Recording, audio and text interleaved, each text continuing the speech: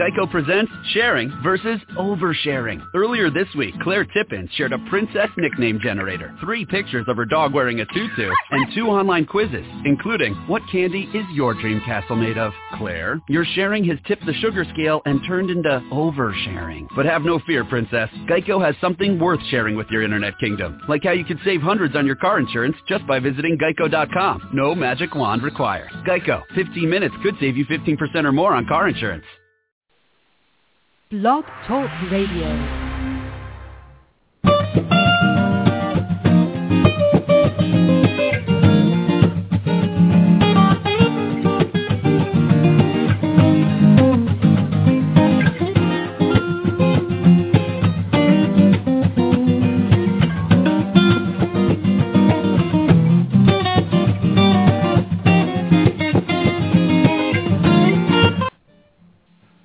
Good morning, everyone, and thank you for joining me this morning on Next on the Tee. I'm your host, Chris Mascaro, and today I have the privilege of talking with 2 great guests, and I appreciate both of them knocking the dew off the first tee with me.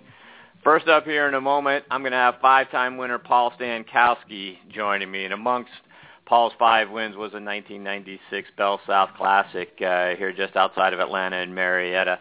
Overall, he won that event over a host of great players, including Brandel Chambly in a playoff, and David Duval being one of the top players in the world at that time also in that field. So we're looking forward to having Paul here with us. Like I say, he'll join us in just a moment.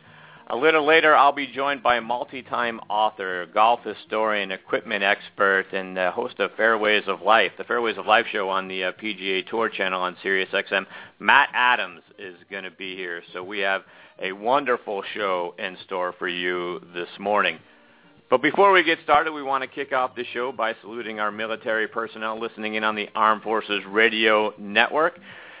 So many brave veterans laid down their lives to protect us. We are just coming off of the Memorial Day weekend not long ago. So thank you to all of you in the military who protect our freedoms and our liberties every single day. We appreciate you so much. Like I say all the time, if you see a veteran, not only over the Veterans Day weekend, please take a second out of your day. Tell them thank you. Thank you for all the things that they do to us, for their service to their country and to each and every one of us. We also want to thank those of you who serve in every branch of public service. We truly appreciate all your sacrifices. Our sincere thanks as well to Sean Cruz, Stephen Lee, and all the folks at Armed Forces Radio. It's an honor for us to be a part of your network.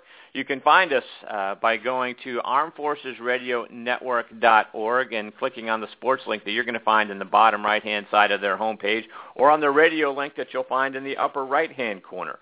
Also, please be sure to give those guys a follow on Twitter at the AFRN, the Armed Forces Radio Network. Now joining me is PGA Tour pro Paul Stankowski. Let me give you a little background on Paul. He's from Oxnard, California. Started playing golf at the age of 8. He attended the University of Texas at El Paso and turned pro back in 1991. His first pro victory on what's now the Nationwide Tour was a 1996 Nike Louisiana Classic, and he backed that up the following week on the PGA Tour at the Bell South Classic, becoming the only golfer in history to win on the Nationwide Tour and the PGA Tour in back-to-back weeks. Like I say, 5 professional wins, and we are so honored that he has taken time out of his morning to be a part of Next on the Tee. Paul, thanks for being here. Thanks, Chris. Thanks for having me. For our listeners, Paul, on the Armed Forces Radio Network, your father was an Air Force Master Sergeant, right? Absolutely. How'd you find that out? That's pretty interesting. Yes, he did 21 years in the Air Force, and fortunately for me, I didn't have to move around because he retired right before I was born, so I was a retirement baby. But my 4 sisters and brother were born all over the world, from France to Bermuda and Pensacola. So it was good. But my dad, he served, and he's 84 now, and my heart goes out to those folks. Obviously, Memorial Day was last week, but we celebrate them all the time, and I'm grateful for the service that my dad did and for all who served. Absolutely. So, Paul, you started playing, the game of golf at age 8. I read. What sparked the love for the game of golf for you? Well, my dad learned how to play while he was in the military, and my brother's about 5 years older than I am, and he got started when he was about 9. And so I was raised in a golfing family. And my dad, I think the lowest his handicap was about a 4 or 5, I believe. So I grew up with golf. It was always on Saturday and Sunday as a kid growing up, and I would go out and watch my dad play. And he surprised me on Easter Sunday back when I was 8 years old with what I thought was going to be a day walking around the golf course with him and my brother. And he surprised me with a set of hand-me-down clubs and a pair of golf shoes and said, "Let's go tee it." And nice. And I went out. Yeah, I went out that day, and I knew I was hooked, and I shot 75. Wow! Get out of town. First time out. On the front 9, and then shot 72 on the back. I shot 147 that day, and I was hooked ever since. Nice. So, Paul, how does a kid from Oxnard, California, end up playing his collegiate golf at the University of Texas at El Paso? Well, my brother went to ASU, Arizona State, and had a pretty good college career, and he was a senior when I was a freshman. So his junior year, I guess everybody found out that he had a little brother that could play a little bit, and a few people were kind enough to offer me a scholarship. One of those was Cricket Mush at the University of Texas El Paso, and that's how I went. On my recruiting trip, I didn't know where El Paso was. I knew it was in Texas, but I didn't know geographically if it was in South Texas or North Texas or. So Cricket used to fly us in at nighttime. All the recruits would fly in at night just to. It's a beautiful city at night, but I guess he didn't want them to see that Juarez was right next door, the recruits, and I didn't even know, and until I got on campus and looked out over Juarez, and just realized in my 4 years there how blessed we are in America, and to be born here. Obviously, I didn't choose to be born in America, but I'm so grateful I was, and the school itself was great, a great experience, a wonderful culture in El Paso. Met a lot of great people, and the weather there is fantastic. I love dry heat. I live in Dallas now, so it's not so dry, but I loved it there. But yeah, it was a good place to go to school. I was able to jump right on the team and really play for. I think I missed 4 events during my 4 years in college, but I was able to jump in and play, and we had a little bit of success early, and I learned a lot. Yeah, no doubt. I read some things on your PGA Tour profile that I found interesting, Paul. It says your biggest thrill on tour was winning the Bell South and winning your first PGA Tour event. Absolutely understand that. But talk about, the week prior when you won the Nike Louisiana Open that week before. Did that give you the confidence that you belonged there and that you could win on tour, which propelled you to the Bell South victory? Golf is weird. As a kid growing up, I wasn't a world beater. Even through high school, I wasn't the best kid in our district. I was very competitive. And like I say, I was thankful enough to get a scholarship. And in college, I did win twice. I won here in Dallas at the Red River Classic, and I won our conference championship. But, actually the week after I won Dallas, I finished dead last. So, I had a very Jekyll and Hyde career as a junior golfer and as a collegiate golfer. When I got on tour in '94, my first 3 events I missed the cut, 2 by a shot and 1 by 2 shots. And I showed up at the Bob Hope Classic as the last alternate in the field, or at least one of the last alternates in the field, and flew in Tuesday night for a Wednesday start and finished 6th. And so my first cut on tour was in 1994, my 4th event, finished 6th. And at that point I knew, okay, I can play out here. It's obviously, finishing 6th at the big stage was a huge boost for me. And obviously when I won in Louisiana, the funny thing was, I'd missed every cut on the West Coast in '96 and went to Honda and missed the cut. And actually didn't get in the Players' Championship because I was playing out of the Q School category due to the fact that I lost my card by $1,800 in 2000 or in 1995 and had to go back to Q School. And so I go to Louisiana. Or actually, the week before that, I went to New Orleans and made the cut. My first tour cut of the year was in early March, I believe, in New Orleans. And so the next week was Lafayette, and I went and played just to stay sharp, and I happened to win the golf tournament. So it wasn't like I was hot rolling into Louisiana and ready to rock and roll. I'd made one cut, and so I showed up in Atlanta as an alternate, and ended up getting in on a Wednesday and win the tournament there. So the event in Lafayette was more of a surprise for me, although I was really encouraged all year with some things that I saw in my game. Even though I was missing cuts, I left every venue encouraged because whether it was my driving or my short game or some part of my iron play, something was looking better, but it just never was coming together. And I think the key was that I was encouraged. And so in Lafayette, when I won, it was obviously it was a relief. I'd won a few times on the mini tours, but that was obviously my biggest win at the time. And so in Atlanta, I wasn't thinking, all right, I've got this. I just was like, oh, great, I'm in the tournament. I was excited. And going into Sunday, I made an eagle putt on Saturday on 18 at Atlanta Country Club, and it was a long one up a tier to a back pin. It was like 50 feet. And I made it for eagle, and that got me into a pairing with Fred Couples. And Fred Couples was my high school hero. I mean, he was obviously, I think he was everybody's hero back in the 90s. He was the man. He still is the man. But so I was thrilled to death on Sunday to be paired with Fred Couples, and that was the first time I'd ever got paired with him. Might have even been the first time I met him. And we're in the second to last group, playing right in front of Tommy Tolles and David Duval. And there again, I just kind of went out and played golf. And then at the end, Brandel and I were in a playoff. And so golf is weird. I've had many a tournament in the last 20 years of my career that I've walked into the event thinking, all right, I got this. I'm ready. I'm hitting it good. I'm putting good. I'm thinking good. Everything's good. And I love the course. And then I'm trunk slamming on Friday. You missed cut. And then I've had events where I've walked in going, I have no clue where it's going. It seems like there's a force field on the pin that's making my balls go the other way. And I finished fourth in Greenbrier in 2010 that way. I had no idea where the ball was going all week and finished fourth. So golf's weird.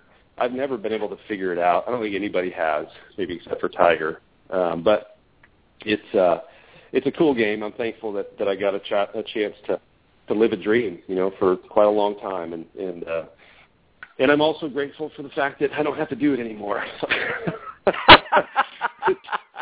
It's a beating, man. It's a beat down to have to play against all these young guys that hit the ball forever. And I hit it short now and just as crooked as I used to. So bad combination. Right. Well, winning that Bell South lets you claim the last spot into that year's Masters. What was it like for you when that invitation arrived? Well, that was the first thing I thought of when my putt went into the playoffs, and I was like, I can't believe this is just, it's a dream come true. I dreamt of playing there as a kid. I watched every Masters probably from the first time that I even knew what the tournament was. I would post up there on Saturday and Sunday and admire and dream. And so when I made that putt, I looked at my wife, I hugged her, and I was like, we're going to Augusta. It was just crazy. And to walk the fairways, I woke up Monday morning with a kink in my neck, and so I couldn't hit a golf shot. So I didn't play a practice round Monday or Tuesday. I just walked the golf course, and I remember just walking in awe, for the first 10 holes, and then walking off the 11th tee box. As I get to the rise in the fairway, I'm looking into my yardage book, and I happen to look up toward the green, and I see the 11th green, and then just to the right in the background, I see the 12th green, and I never looked down again. I just was, I was blown away. I'm like, here it is. This is it. It's the holy grail of golf. Yeah. And I, even though I couldn't hit a shot, I definitely took it all in. So you got the opportunity to play with Tom Watson, right, at Augusta. What was that experience like for you? Well, I talked about Freddie being my high school hero. Tom Watson was my childhood hero, and my good friend John Gomez, who I grew up playing golf with. When we would tee it up, he would be Seve and I would be Watson, and and we had a blast doing that. And I tried to pretend I was him for as long as I can remember. And on Saturday, in '97, the year Tiger won by 376 shots. Is that what it was? 378 shots. He won by a lot. Right. That year, I played with Tom Watson on Saturday, and we were toward the back of the bus, near the lead groups, but obviously well back. And that was a dream. And I shot 69 that day, and I think I sniffed him by a shot. But there again, it's just I'm baffled. I look back at my career, and much of it seems like a blur to me, Chris. But there are some things that I remember vividly, and some of the things were, like I say, teaming up with Watson at Augusta. I mean, are you kidding me? I got to do that. That's crazy. Playing with Fred Couples and winning my first event, that's baffling to me. And the ironic thing about my first event, I mentioned earlier in our conversation that I had played my first round of golf on Easter Sunday when I was 8 years old, and that win in Atlanta, paired with Freddie, came on Easter Sunday. Right. So just a sweet moment for me. Obviously, I'm a believer, and Easter for me is a special day. But as a golfer, it's I'll never forget that's where my start was as a golfer, was on Easter, and my first win coming on Easter is pretty cool. And getting back to just for a moment about your pairing with Watson. Now, you hit one of the most amazing recovery shots, I think, in Masters history on 15, right? I mean, I read some comments that Watson had. Take me through that. Wow, that was that's funny. I've got two stories about that. But the actual what happened is I hit a 2-iron into the green, and I had a little downhill lie, and I hit a 2-iron to the back left pin, and trying to hit a nice high soft one, and I hit a low rocket, and it landed about 2/3 on the back of the green and went all the way over the green into the water on 16. I didn't know there was water back there. And so it was in the water, and I'd take a drop, and where I was dropping it was obviously there was no rough back then, and it was tight and it was soft, like not wet enough to be casual water, but it was really soft and tight. And I'm looking at this shot going, I got absolutely nothing. I growing up in California, I didn't learn how to bump and run shots because we played on Kikuyu grass. And I'm sure some of the listeners right now who are playing military bases in California, they know what Kikuyu is. It's a spongy weed that the ball doesn't want to bounce through. And so I didn't know how to hit bump and runs. I had to hit flop shots. So instead of bumping a shot into the hill that I've seen 100 times at the Masters on that hole from guys who hit it over the green, I chose to throw it up in the air. And I took a huge divot and flopped that thing up in the air. It landed on the fringe and trickled down to about a foot. And, I think that's probably the best shot I've ever hit under any circumstances as a professional golfer. And it was funny. I was on an airplane a year later, and I was flying from Kapalua or from Maui to Kauai, I believe. And it was an Asian guy and his girl were walking down the aisle on the airplane, and I'm sitting on the aisle, and he looks at me, and I can see him staring at me, and he looks and he stops, and he says in the best English he could, "Paul Stankowski." And I said, "Yeah." And he says, "Master, 15th hole, frop shot." He's like, "Oh," and I was like, "That's amazing." I mean, that shot was heard around the world, and it was really cool. So I just chuckled, and I thought, wow, what a crazy deal that I get to play golf, and people from all over the world saw this shot that, it was the scariest shot I've ever hit, and it was really cool. So that was a fun moment. It's just fun that you bring it up. It's crazy that a couple of things that you brought up. You must do your homework because I try. I haven't seen that shot replayed anywhere. So I'm like, how do people see this? But anyway, very cool. It's been fun. So now, following your Masters appearance, I read that you bought a souvenir glass, filled it with bunker sand, placed a tee and a ball in it because you didn't think you may ever get back. Is that accurate? I'm looking at it right here. I'm in my office right now, and it's a clear glass on the front. It's got the Masters, the yellow United States with the flag with the red pin, 1996 on the bottom. It's on the back. It says all Masters champions from Horton Smith in 1937 to Ben Crenshaw in 95, and it's all written in green, and in it is a bunch of sand and my Top Flight Tour Z Bellata 90 compression number 1 wow. with Stanko written on the side, and what is this little thing here? And the pin that they gave me. When you register, you get a number, and my number that year was 76, and so it's a little pin. It's sitting here in the glass. It's just a reminder. I didn't know at that point. I missed the cut quickly. I think I shot 152 or so, and as I was leaving, I stopped and I ran into the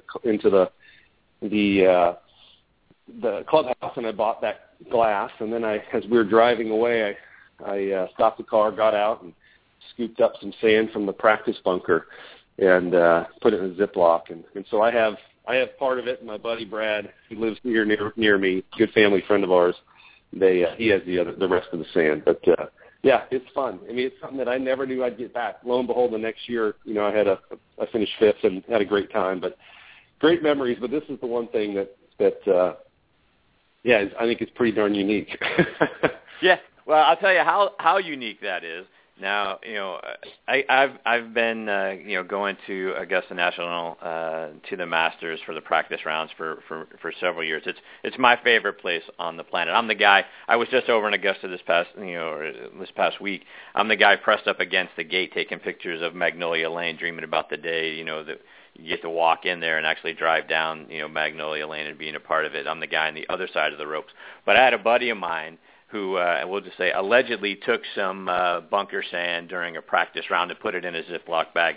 Now, we read an article a day later from the Augusta Chronicle where a guy got arrested for doing the very same thing, arrested for trespassing, spent the weekend in jail. So, yeah, that's very rare, that bunker's head, Paul.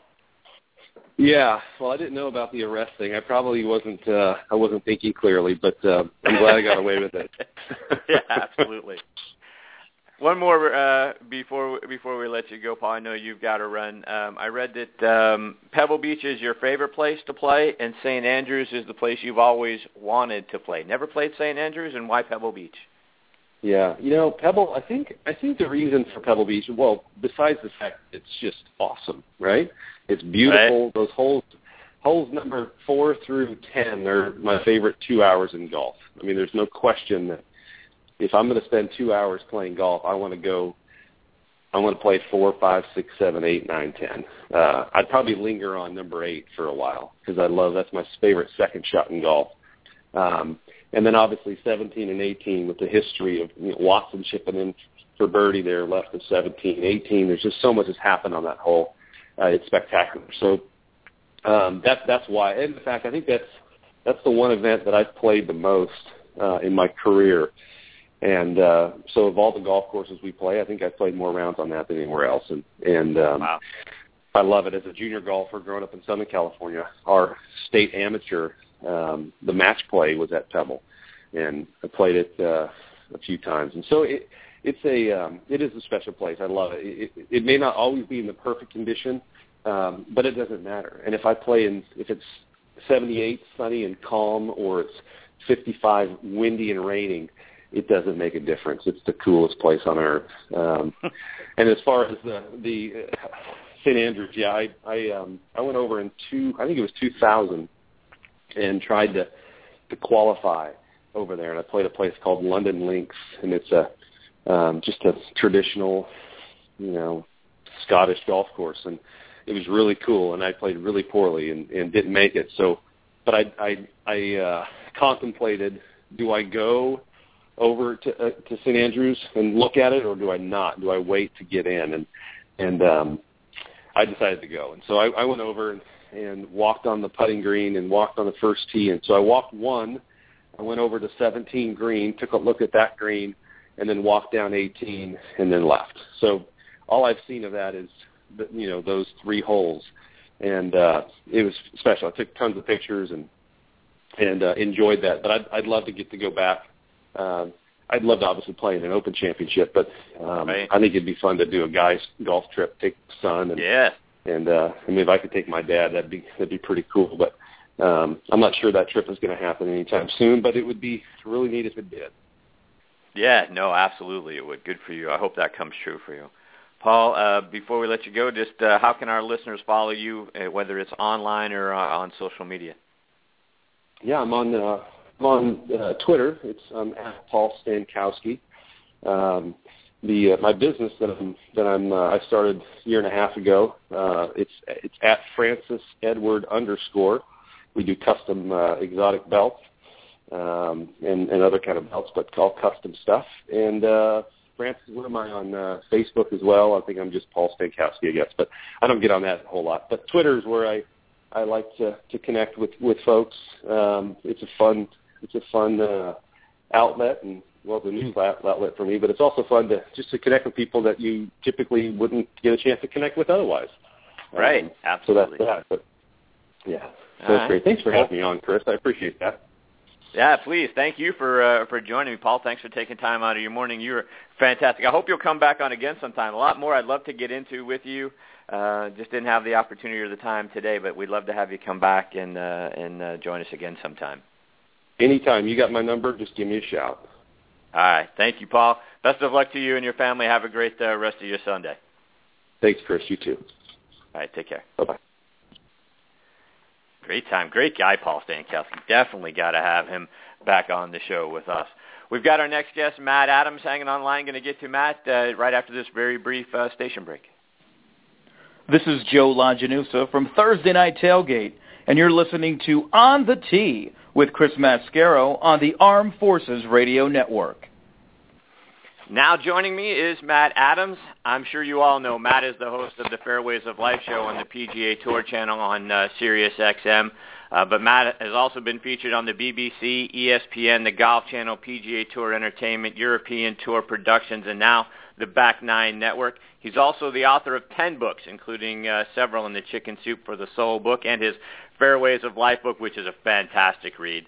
He's interviewed virtually every living legend, and he's been called the best interviewer in the game of golf, and I certainly agree with that.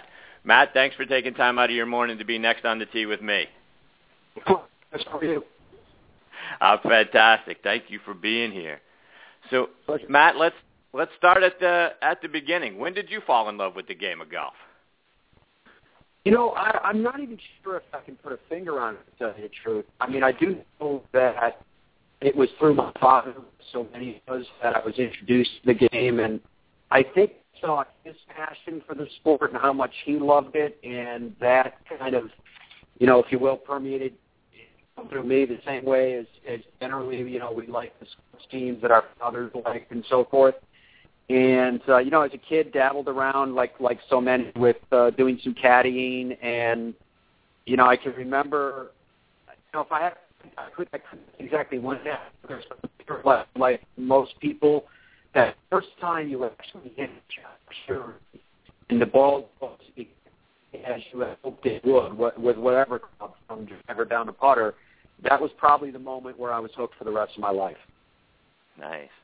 You're digitizing just a little bit on us, Matt, so just so you're aware. Okay.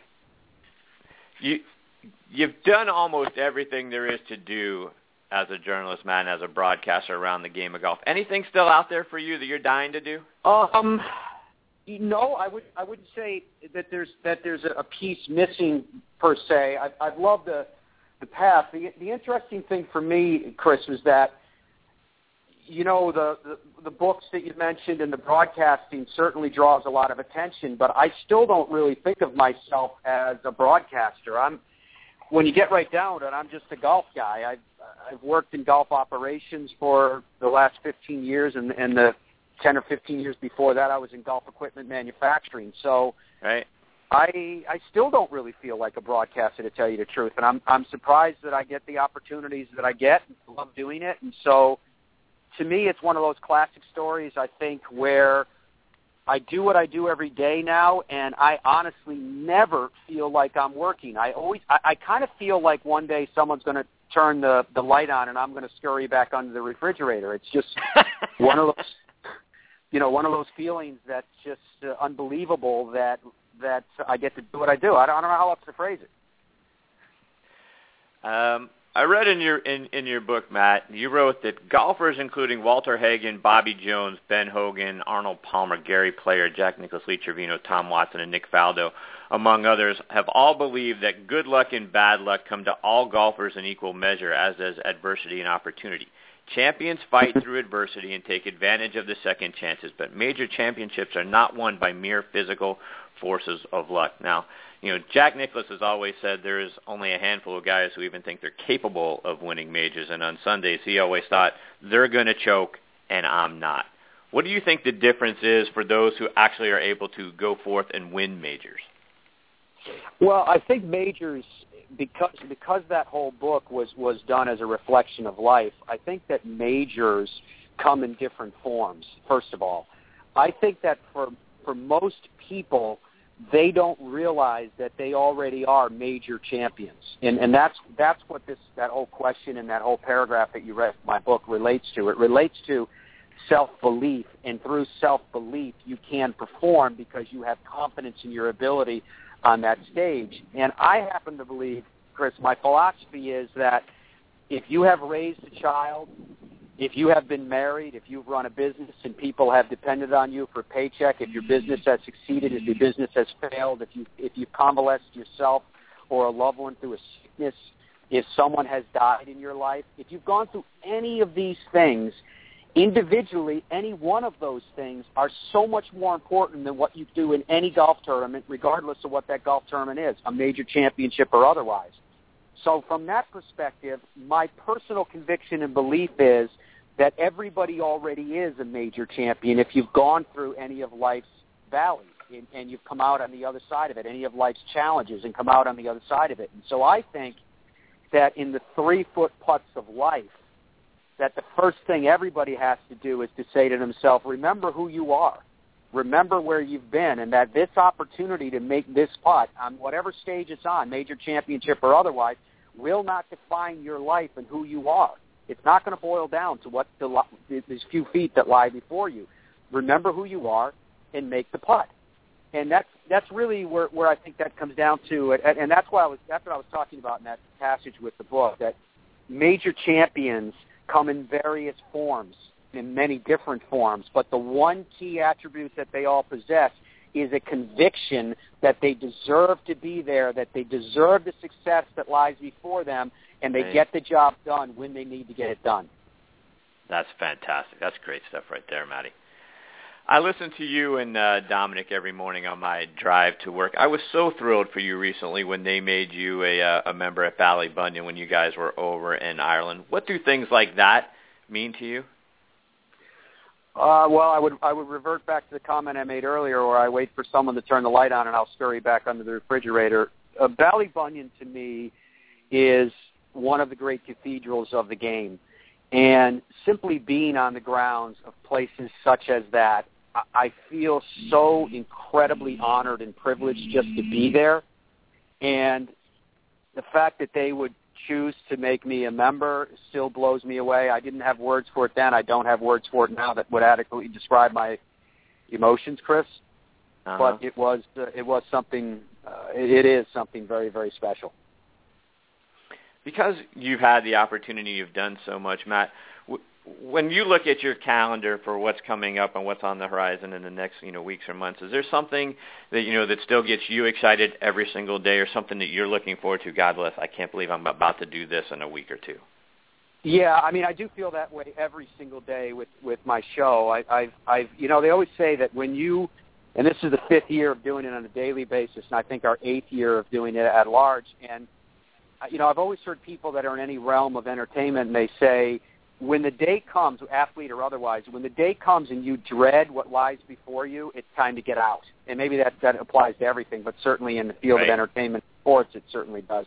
I've yet to feel that way. I still wake up in the morning, and I'm really excited about going on the air and really excited about the opportunity to kind of share a common passion with people. But in terms of this year in 2014, the Ryder Cup is the event for me that absolutely stands as a beacon, and we have all kinds of great golf that's already taken place and certainly will through the balance of the year. But that Ryder Cup is just something different. And I actually do the world broadcast for it. In fact, you'll hear it this year in the United States because Sirius XM will carry it. But normally you don't hear the stuff that I do internationally, but this time you will. And it's everybody else on the broadcast team is from Great Britain, and I'm the sole and lone American voice on it, which is fun and exciting in and of itself. But that's the event for me that stands above everything else. A soundbite currently making the rounds on social media from a story that Paul Azinger told you about a bet he and the late Payne Stewart had at a practice round when they were playing against Ben Crenshaw and Phil Mickelson. A great story. Do you mind sharing it with our listeners here on the Armed Forces Radio Network? The bottom line was that they were playing a game that gave the opportunity for the competitor with the advantage to double the bet, and you could either accept the double down or you could refuse it. If you refuse it, you have to guarantee them the amount that you owed. Well, you're talking about professional golfers, and this was about 20 years ago, and it was Crenshaw and Mickelson against Payne Stewart and Paul Azinger. And the bet was at $800, and they doubled down because Mickelson had like a 15-foot putt at the 18th at Bay Hill, downhill, moving to the right towards the water, an incredibly difficult putt to make it. And Payne Stewart said, "I'm out," which means that he was going to pay the $800. He's done. He's capped off his losses. And Paul Azinger said, "No way, he's not making that putt." He said, "I'm taking the bet," which meant double or nothing, basically. And so when he did that, he said to Phil Mickelson, "Just go ahead and putt it, bitch." And when he said that, that's the piece of the interview, as you know, that has gone viral around the world. And, it's funny. Sirius XM has what, 200 sports channels, I think? And they have these SoundCloud bits where they send out interviews. Well, the all-time biggest SoundCloud it was an NFL quarterback. It's some 20,000 hits. That story with Paul Azinger is already up around 14,000, 15,000. So doesn't that show the power of, a good story and the power of golf, that here we are in the top 4 or 5 all-time in hits from people interested in stories, and it's our little sport of golf, which I think is really cool. And the bottom line with that story was, of course, Mickelson split the hole, and Paul Azinger had to peel off $1,600 on the 18th green. Yeah, no, that's a fantastic story. Yeah, I've probably gone back and listened to the soundbite of that 2 or 3 times myself. It's fantastic. I've retweeted. Yeah, it's a great story. Matt, like I mentioned at the top, you've spoken with, all of the living legends. I've been doing this show for a very short time, and I had the opportunity to talk with Gary Player and Billy Casper right before the Masters. First, I was nervous that Mr. Player wasn't going to answer the phone when we called him. Then when the phone was ringing, I was more nervous that he would answer. Has the thought of, approaching or talking to any of the living legends at some point made you nervous? Mr. Nicklaus and Mr. Palmer have both made me nervous when I've interviewed them in person. I don't tend to get nervous about interviews over the telephone, but when I was in their company, those 2 guys made me nervous. In fact, and they still do. It's not like it happened once and I'm over it. But I was at the Memorial Tournament one year, and there were a couple years where they were having a skins game. I'm not sure if you remember that. Yeah. And Jack Nicklaus was out there. In fact, he was paired this day with Phil Mickelson and a number of other players, and I don't mean to diminish or disrespect the other players, but, my focus was on Mr. Nicklaus and Phil Mickelson, and I was sent out to do the on-course play-by-play. All right, so I'm out there, and my producer, Jeremy Davis, at the time said in my earpiece, we were coming off a par 3, and he said, "Go interview Mr. Nicklaus." Well, this is during the broadcast while we're on the course live, and I walked up, and I said, "Mr. Nicklaus, may I speak with you for a second?" He's like, yeah, sure. So we're walking and talking to the next tee, and I can't remember how it went down, but I remember this much about it. I was so nervous, I completely locked up. So whatever I was supposed to be doing at that point to guide this interview on its path went wayward. And Jack Nicklaus, he's such a good person and an in-touch human being that he recognized what was going on. And I don't know whether he saw my name tag in advance or whatever it was. The greatest golfer that's ever played takes his arm and he puts it around my shoulder, and he goes, "Matt, here we are standing on the tee box and blah, blah, blah, blah, blah. And he described the scene, and he filled the time gap so perfectly with enough time for me to kind of get my bearings again and take the interview from there. And, you know, that's the type of thing, I don't know, maybe some people would be embarrassed to tell that story. I'm not embarrassed at all about it. Here was Jack Nicklaus that was so in tune with another human being and their plight, which was self-assessed on my part because I was just too nervous to talk to him, and he helped me through it. And I thought, you know, that said just a world about who he is as a man. I thought it was a really cool experience. That is a very cool experience. Good for you. Good for him for recognizing that. That's a wonderful story. I'm telling you, Chris, you're doing this long enough now to know that there are a lot of people that you would interview, and even if they wouldn't mean to do it to you, there's a lot of people that would just leave you hanging in that situation. They wouldn't be able to sense it, nor would they feel an obligation on their part to help you out of the hole that you had just dug. Yeah, no, absolutely right. I couldn't agree with you more about that, Matt. You have a wonderful relationship with Mr. Ben Wright. You know, it's great to hear him on your show. I miss him broadcasting, especially at the majors. How did the two of you become friends? He had been on my show a couple of times, and as you're finding now with the program that you're hosting, a lot of doing what we do is simply, and I guess it's again another success in life, it's just about having the intestinal fortitude to ask. And I remember I was sitting at home at one point, and I had a personal conviction about Ben Wright, and my personal conviction is that a man's life should be judged by the balance, the weight of what he has done, and not by a flashpoint, good or bad. And in his case, Ben Wright got himself in trouble, and in an imbalance in terms of the reaction because it was a politically correct move instead of being one that was balanced and prudent, he was banished by CBS. And the way it works in big-time media is that if you've been sent off to the wilderness, nobody else is supposed to ever take you from the woods. You're supposed to stay banished because this big media entity sent you away. And generally, the way that works, although it's silent rule in the industry, is that the reason why no one will go to help you is because secretly nobody wants to burn the bridge of working for that media entity someday. And so I looked at it from the standpoint of saying, you know, I thoroughly love what I do. And I have a fundamental belief that you don't live your life in fear of what might happen.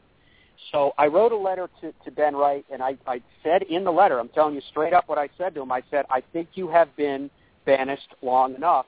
People want to hear from you, and I would love to give you that forum. Would you be interested in joining me every week on my show? And he came back, and this shocked me. I didn't expect it. He came back and said, I would love to do that. And that's how it launched. And now it's just, you know, we have no clue what we're going to talk about before he comes on the air. Dominic tells me he's on hold. I come back from a break, and away we go. And I've always felt like the highest form of what we do, Chris, I'm talking about both of us now, the highest form of what we do is to make an interview sound like it's a conversation around a table having a beer at some pub. Right. And that's all we do with Ben Wright. We just chat. Yeah, no, I agree 100% with that. That's how we launched. You know, how I got started when, you know, on the football side with our show Thursday Night Tailgate is one of my best friends and I thought, you know what?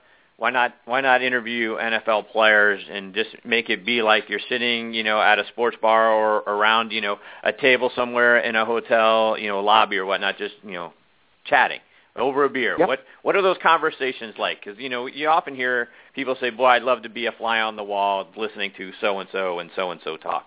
And that's, you know, that's what launched that show, and that's what got me over here. You're exactly right on, Matt.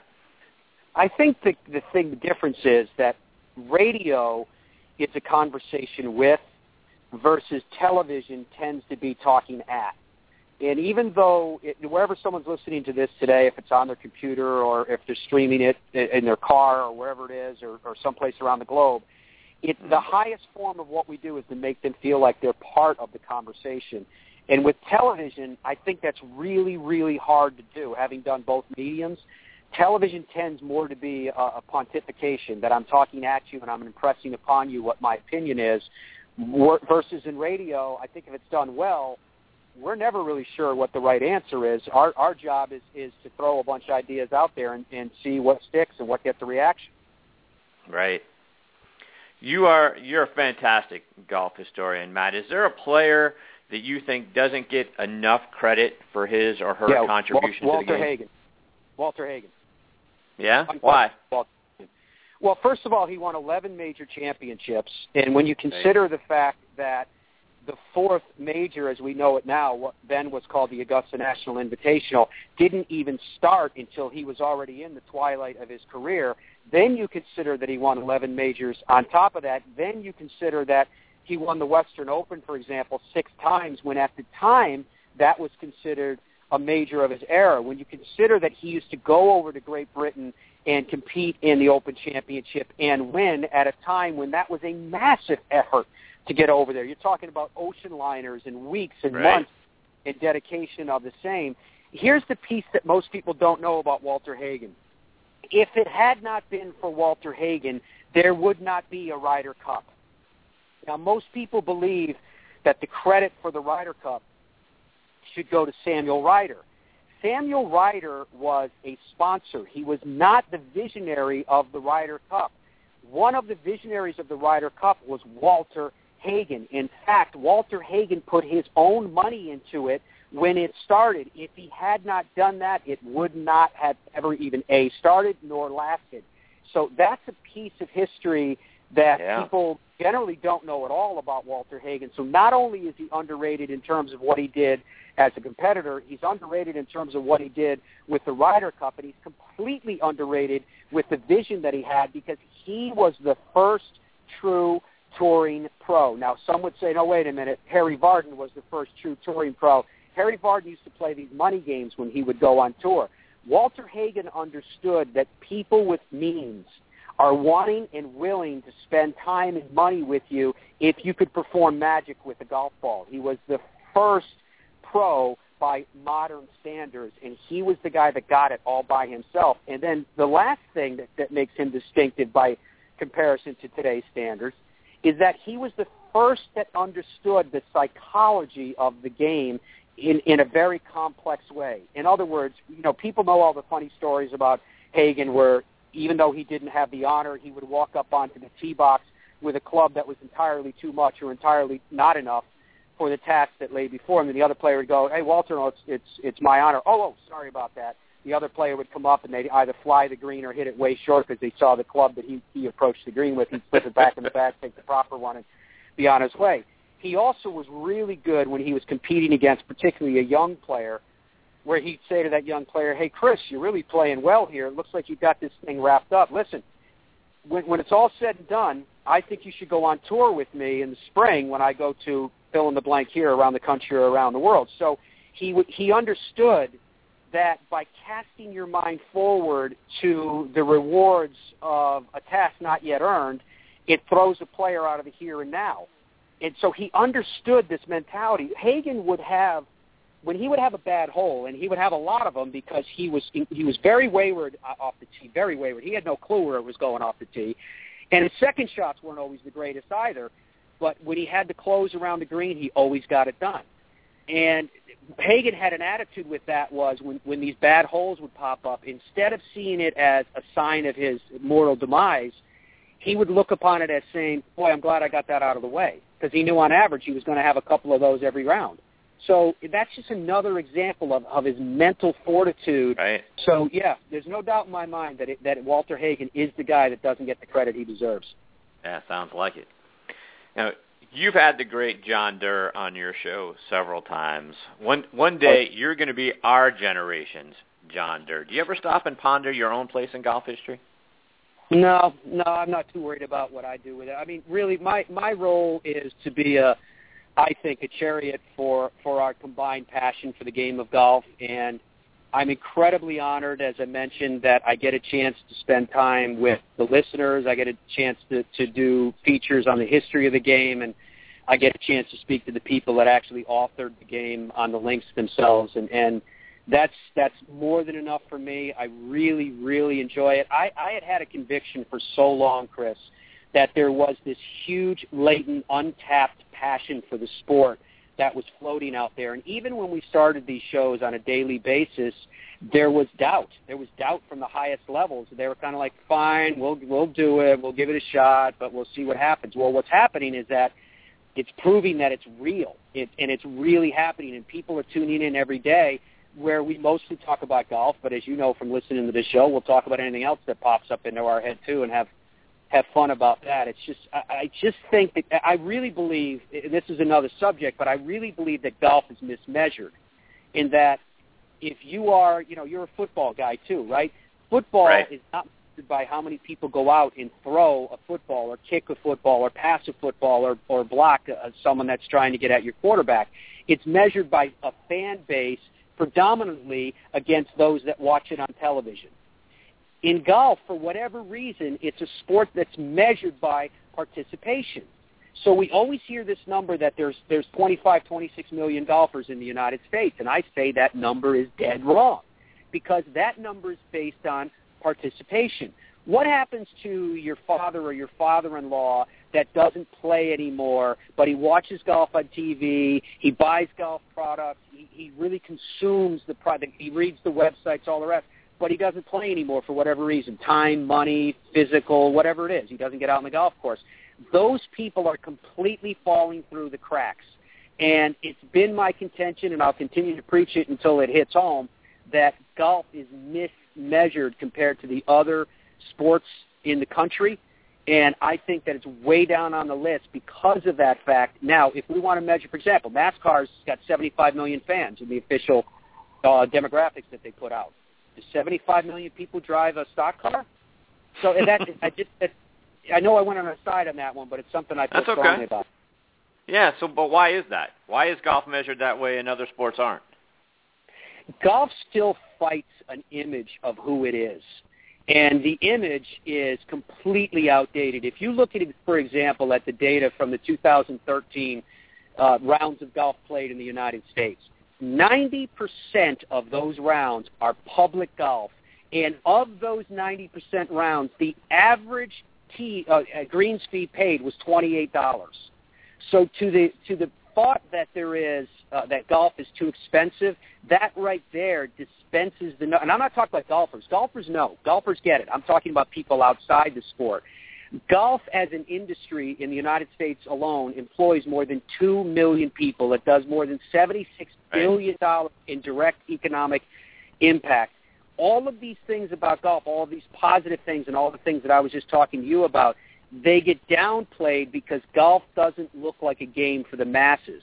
So politically, it does not have the support that the other sports have, and I mean politically in its broadest spectrum in terms of how you define that.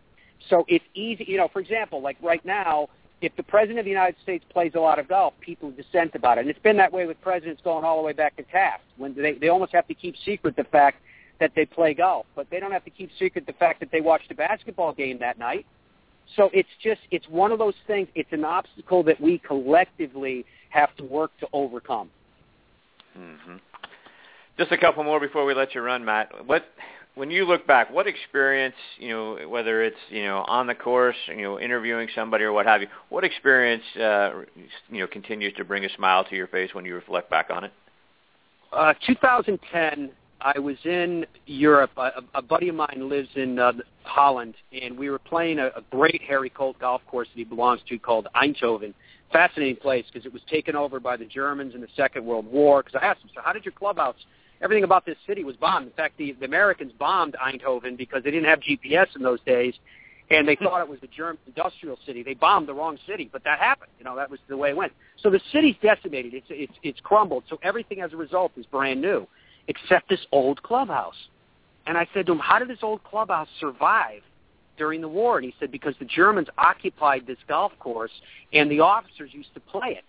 And they used to use the clubhouse as one of their offices. So it's just fascinating stuff like that. So we fly over to Andrews. It's the 2010 Open. And we had to get over there early because if you remember, the Netherlands was against Spain in the finals of the World Cup.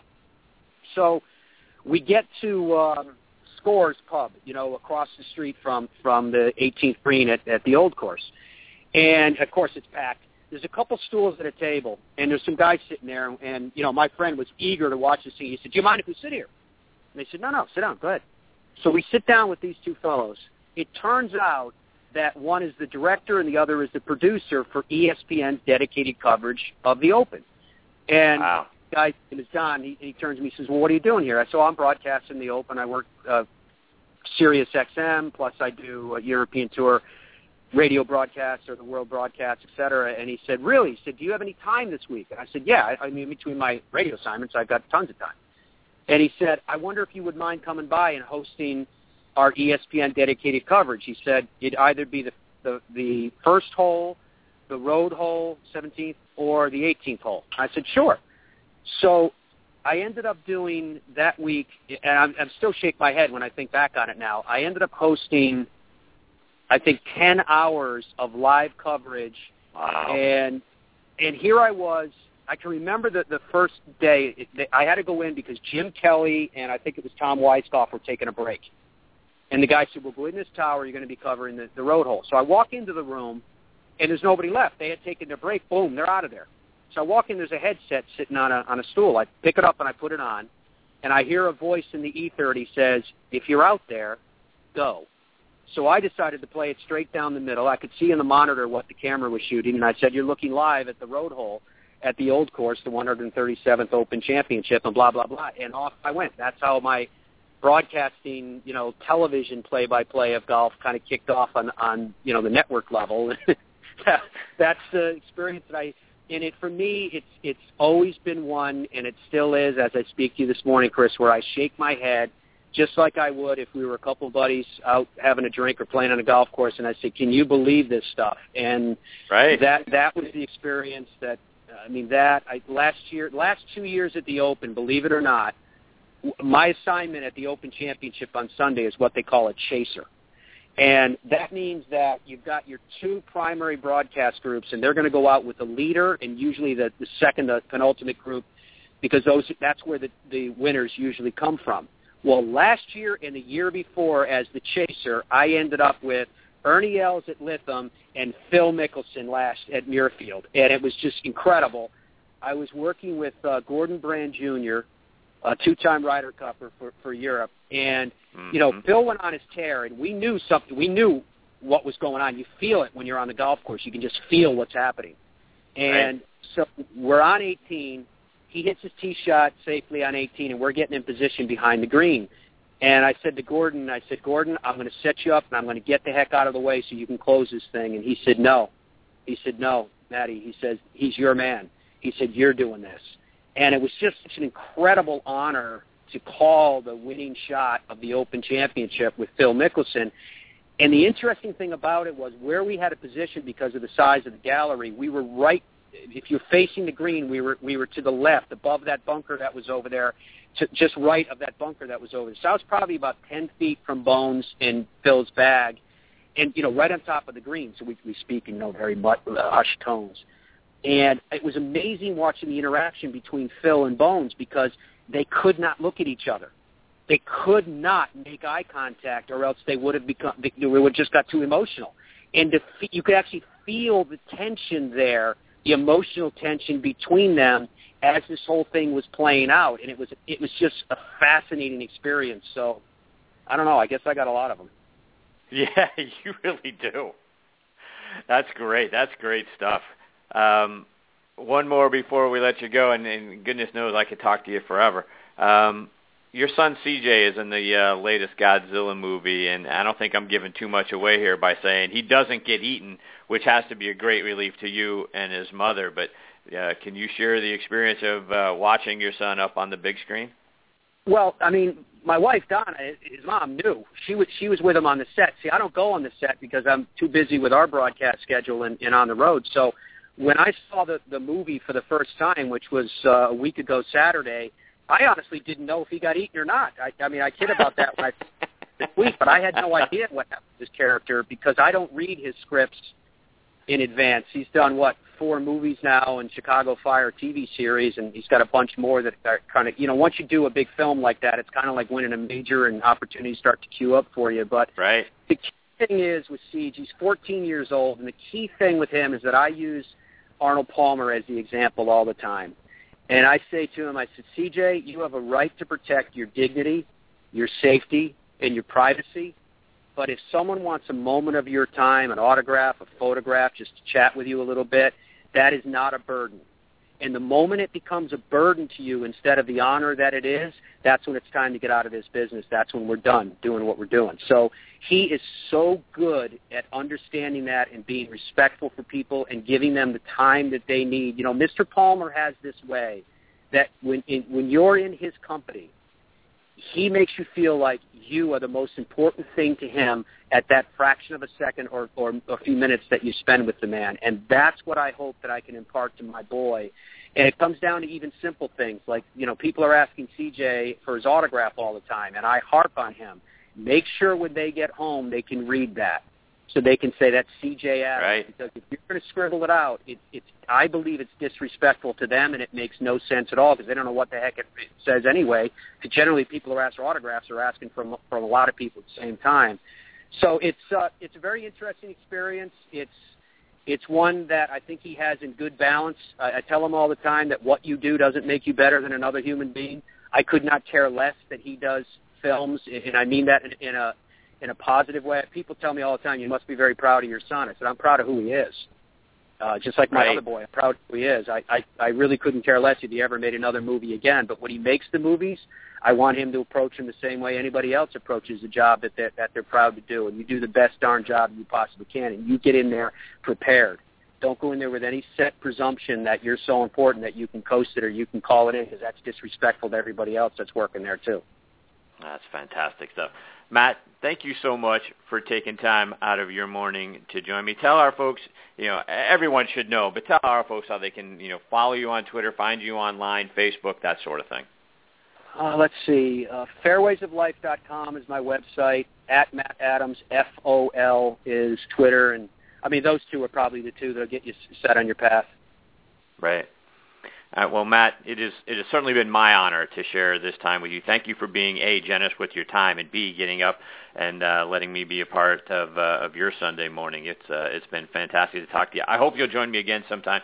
So much to get into with you. You've got so many great stories. We'd love to have you come back and tell more of them and share more of them with our audience.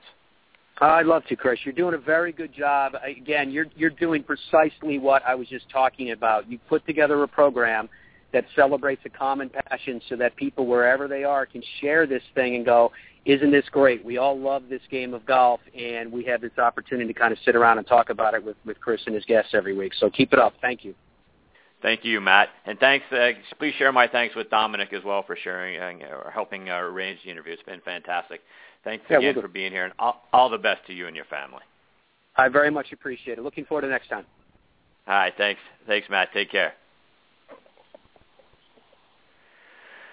Wow, folks, what a wonderful morning it has been. Paul Stankowski, great interview. Great to share some time with him. Matt Adams was absolutely outstanding. He knocked it out of the park.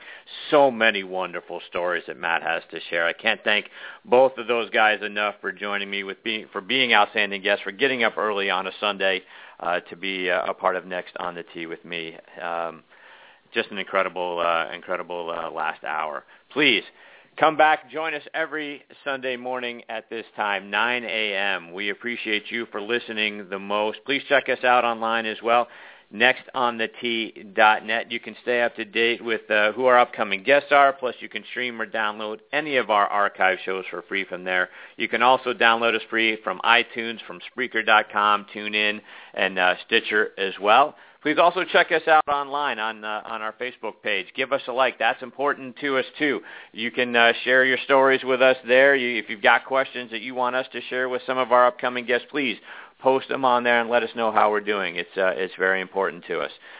Until next week, hit 'em straight, my friends.